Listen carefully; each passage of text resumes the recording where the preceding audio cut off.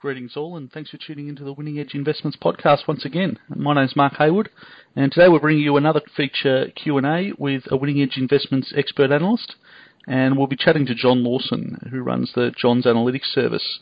He's one analyst that is not your typical form student, and he doesn't have a typical pro punter's background, so it'll be interesting to hear from him and his approach to the game.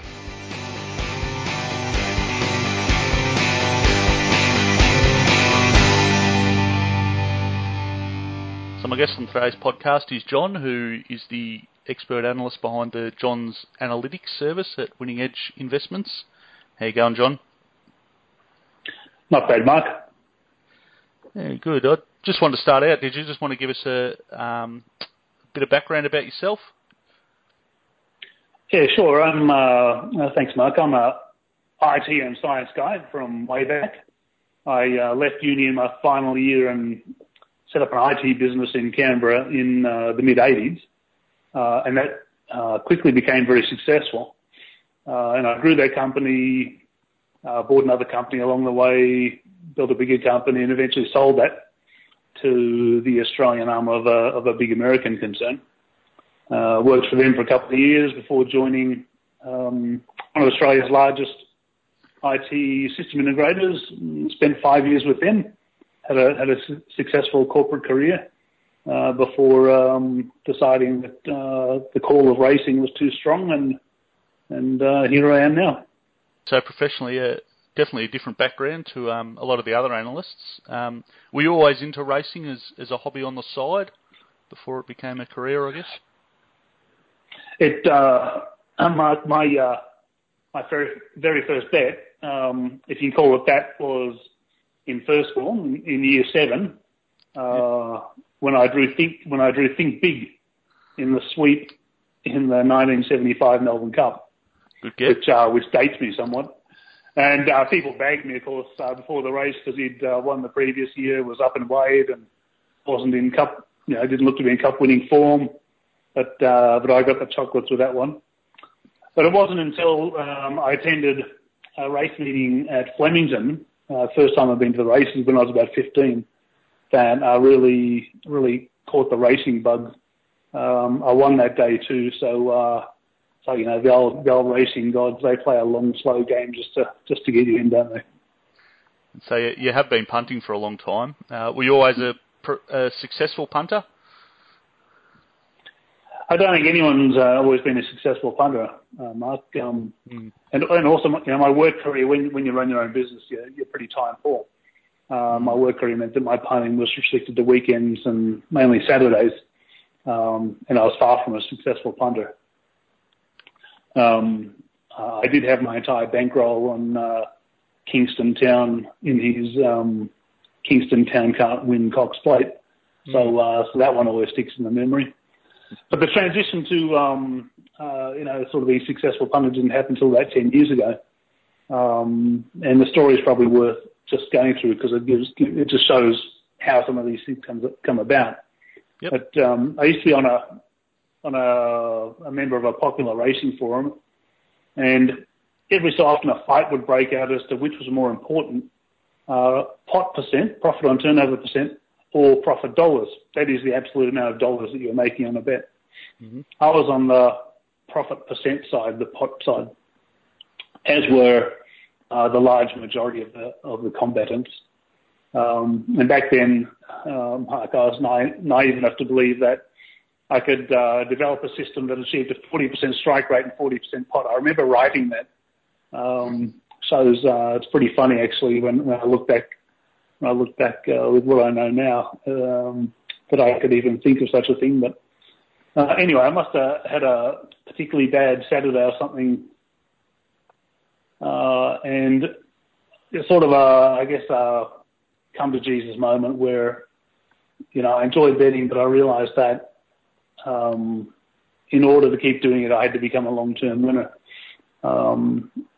and at the same time, the pot percent versus profit dollars argument had reignited on the forum, and given my state of mind and reading the posts with sort of, I guess, a different look at things, had a bit of an epiphany in that I realised that the one full-time professional punter in the fight was on the profit dollar side. And all the people on the pot percent side were people like me who were enthusiasts who knew more than the average, tad punter, knew a lot of history, might have owned horses, I might have done staking plans, might have done a work, but they were never going to make it as successful punters. Right. So I approached that pro punter and asked a few questions, even though I'd been hammering him during the fights, right? So I approached him and asked a few questions, and he was kind enough to answer. And he became my mentor in that he showed me what was possible. So I would ask him questions. The very first question I asked Mark was, what strike rate does your top rated horse achieve, and what profit or loss does it achieve? And he told me. So I knew that I had to get to that point to build a platform. So if I was at that point, then I'll be able to work out how to be profitable. So from there, I sat down, applied my maths and stats and programming skills, and developed my own rating, which took about a year to get that to the point where it needed to be, and sort of been onward and upward from there. Yeah, good. And just mentioning you, I guess you leaned on your IT and programming background to come up with your philosophy, if you like. Did you want to tell us a bit more about that? I guess how you actually put together ratings and identified your bets? Yeah, sure. So, Mark, I maintain a large database, and it brings in data from a variety of sources. So it's not just downloading AAP form or something and using that. So it brings in data from a whole heap of sources. It then adds my own IP, including my race rating, my jockey rating, my speed maps, my race pace, and a variety of other factors that I've developed in order to give myself an edge. From there, it's a matter of identifying those runners that represent value above a certain threshold,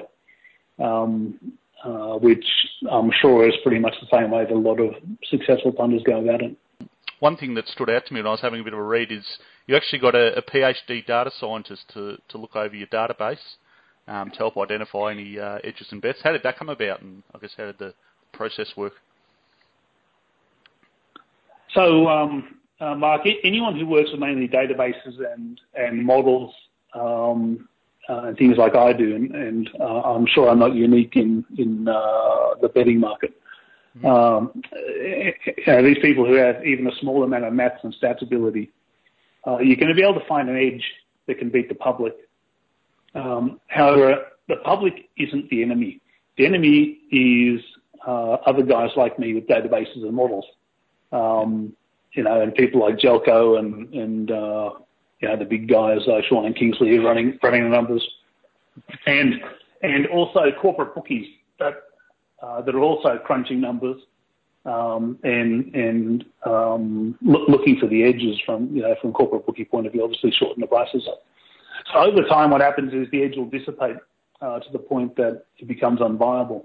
And a lot of the work that people like me do is just sitting on the edge creation treadmill, just trudging along, trying to find edges.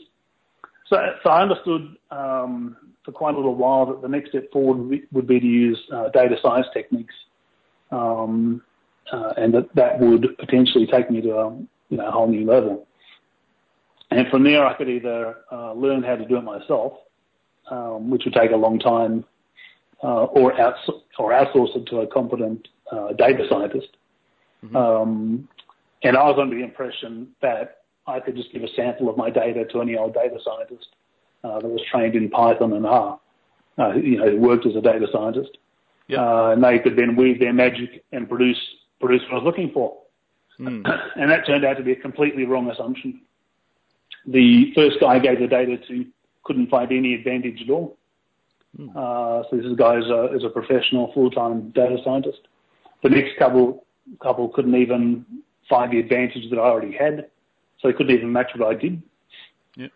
And I ended that phase of the search, quite jaded by the experience because it's taken a lot of time. Sort of, I felt like I'd gone backwards, right? I was, searching for the source of the Nile sort of thing. But some months later, a friend recommended a mate of his who worked as a data scientist. That guy had worked as a quant for a large investment firm. So I thought, I've got nothing to lose. I'll have a crack and see what he can do.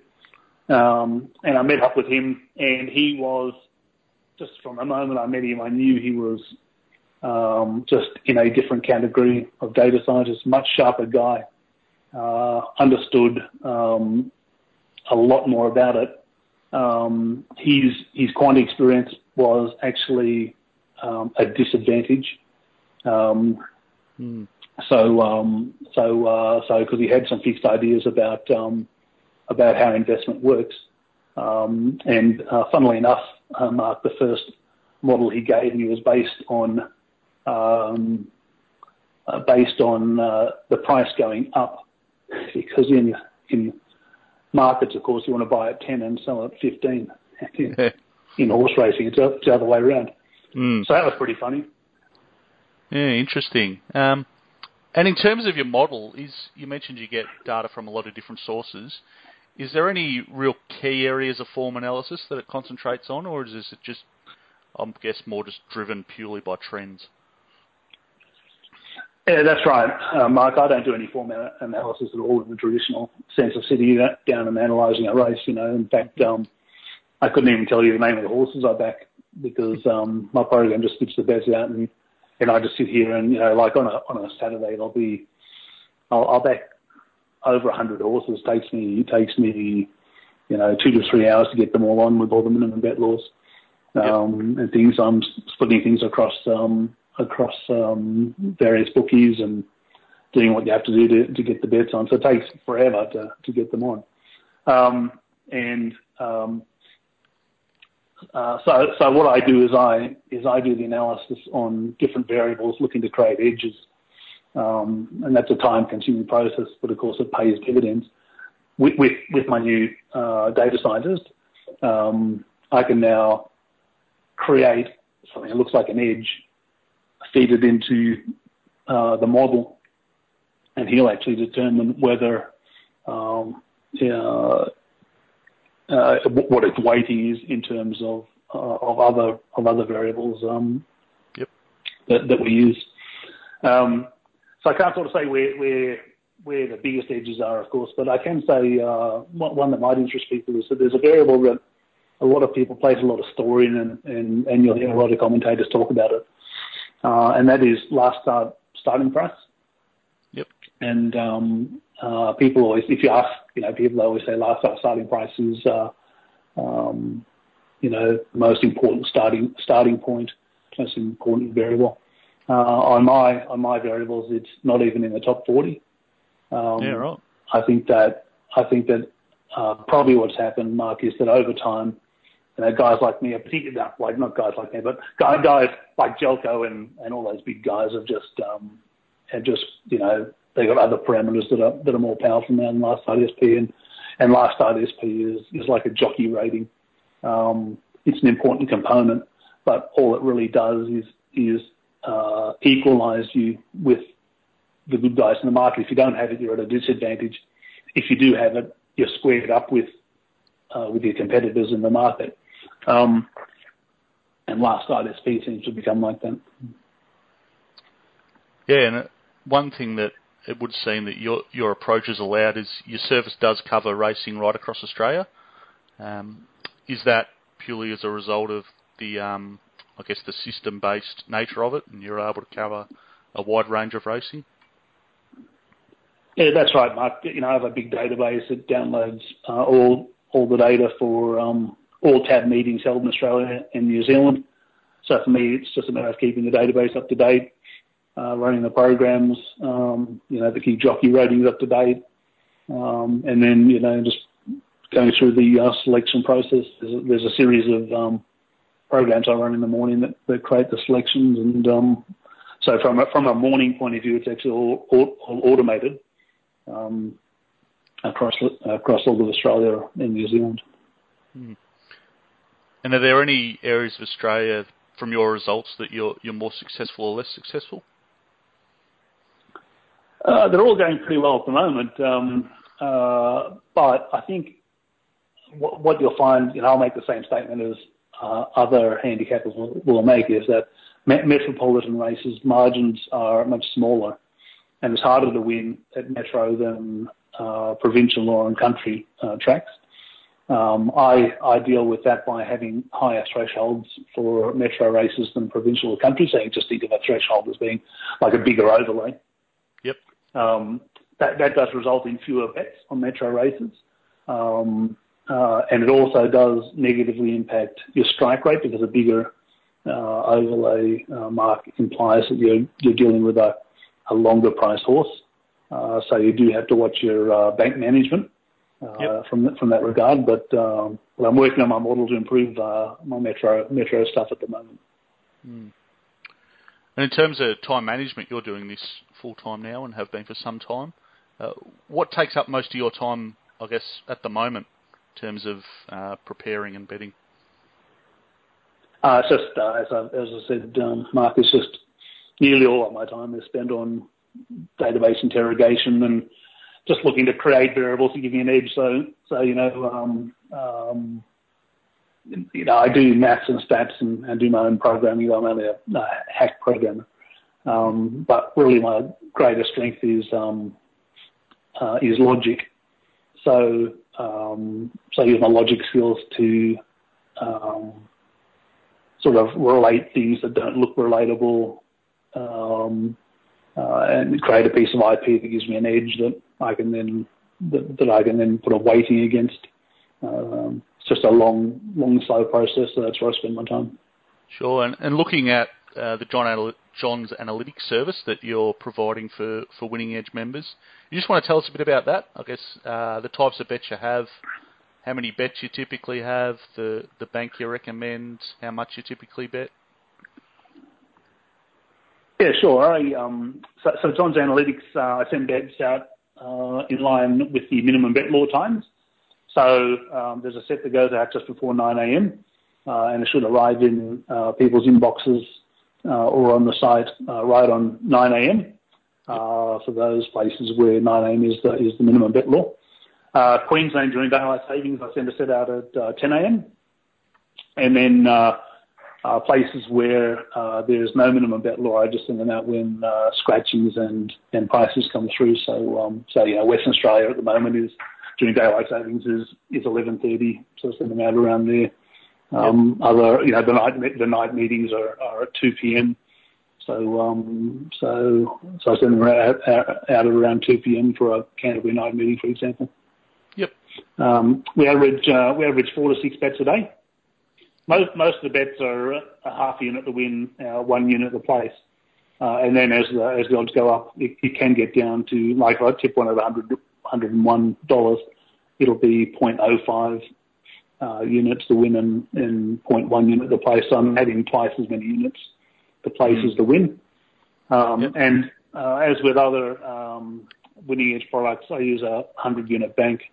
And since September 1, we've made nearly 200 units at a handy 22%, so things are going along pretty well.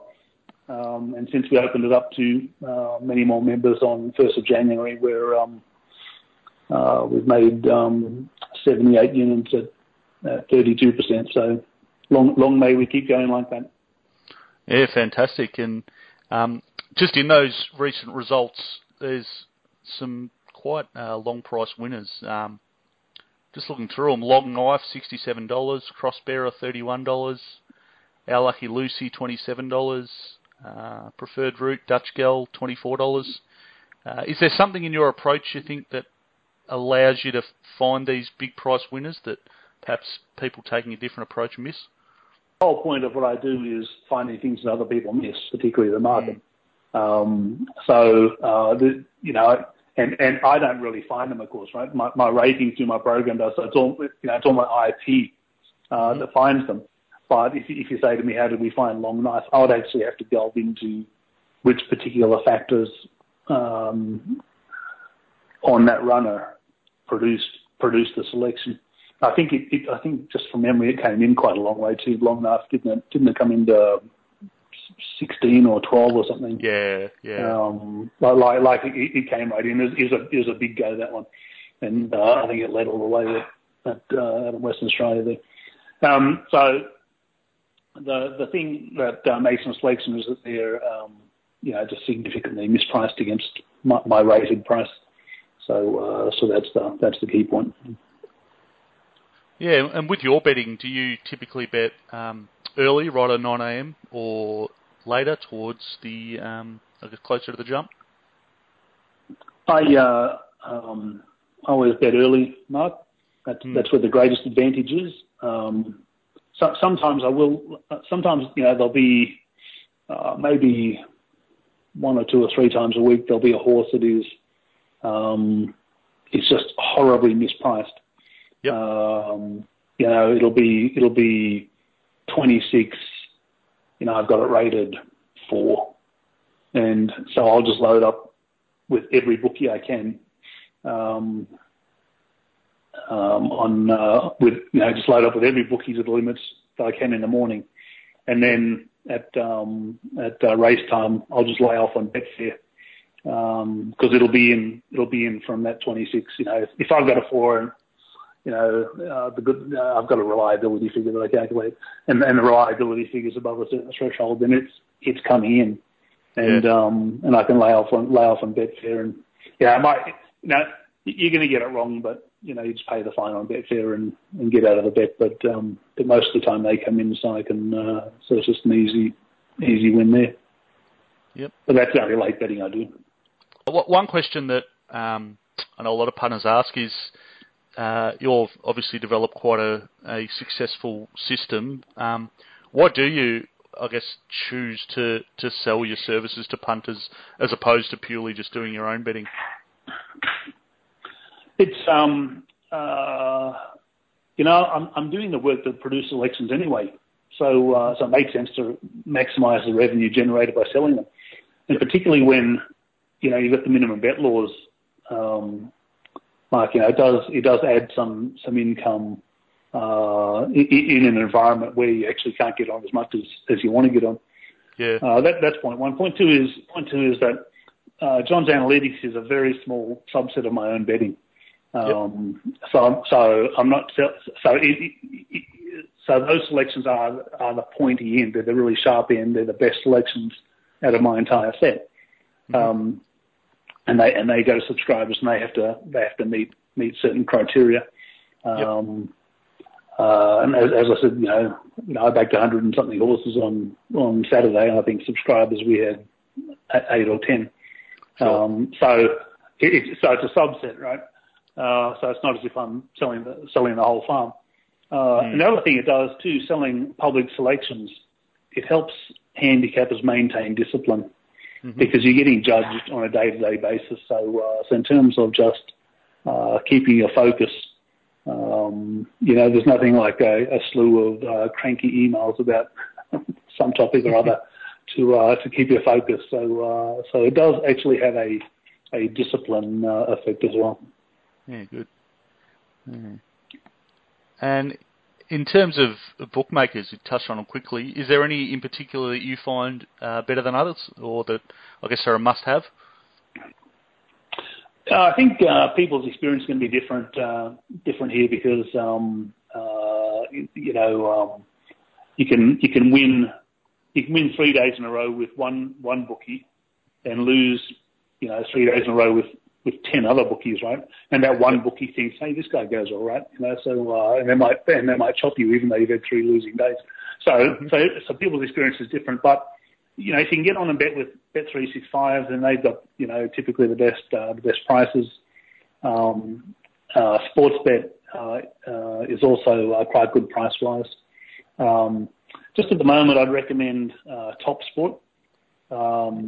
They, with Tab buying UBet, with other mergers taking place, with some weakening among the other bookies, they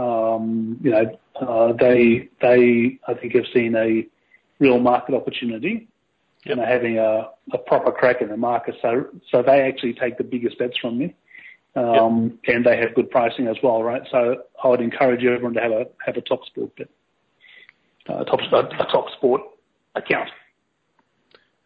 And do you use odds comparison yourself? Yeah, I do. I actually use dynamic odds. I've used it for quite a few years. I understand there's quite a few free products out there as well that you can use. I think punters.com has one. Mm-hmm. But I just use dynamic odds. Yeah, sure. I guess finally, you've been, as you said earlier, you've been watching racing and betting on racing for definitely much of your adult life. Have you got any thoughts on the racing industry and what it needs to do in order to stay relevant? Mark, if I was a young person coming into the game, and you see racing, you think that looks pretty good, and then you watch Sky Channel, I think something that would really put me off is how much focus there is on breeding. Yep. I think that's a result of breeders having too much say in the game.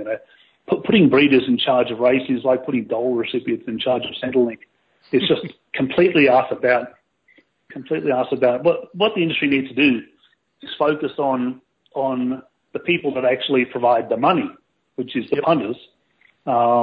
It should be promoting the fun and challenge of backing a winner. And to be fair, the tab ads do that in a lot of cases. But they, Sky and Racing.com and these other outlets should be providing better betting information, learning, how-to programs on handicapping, staking, looking at horses, as well as interviews with successful punters, just to inspire young people as to what's possible.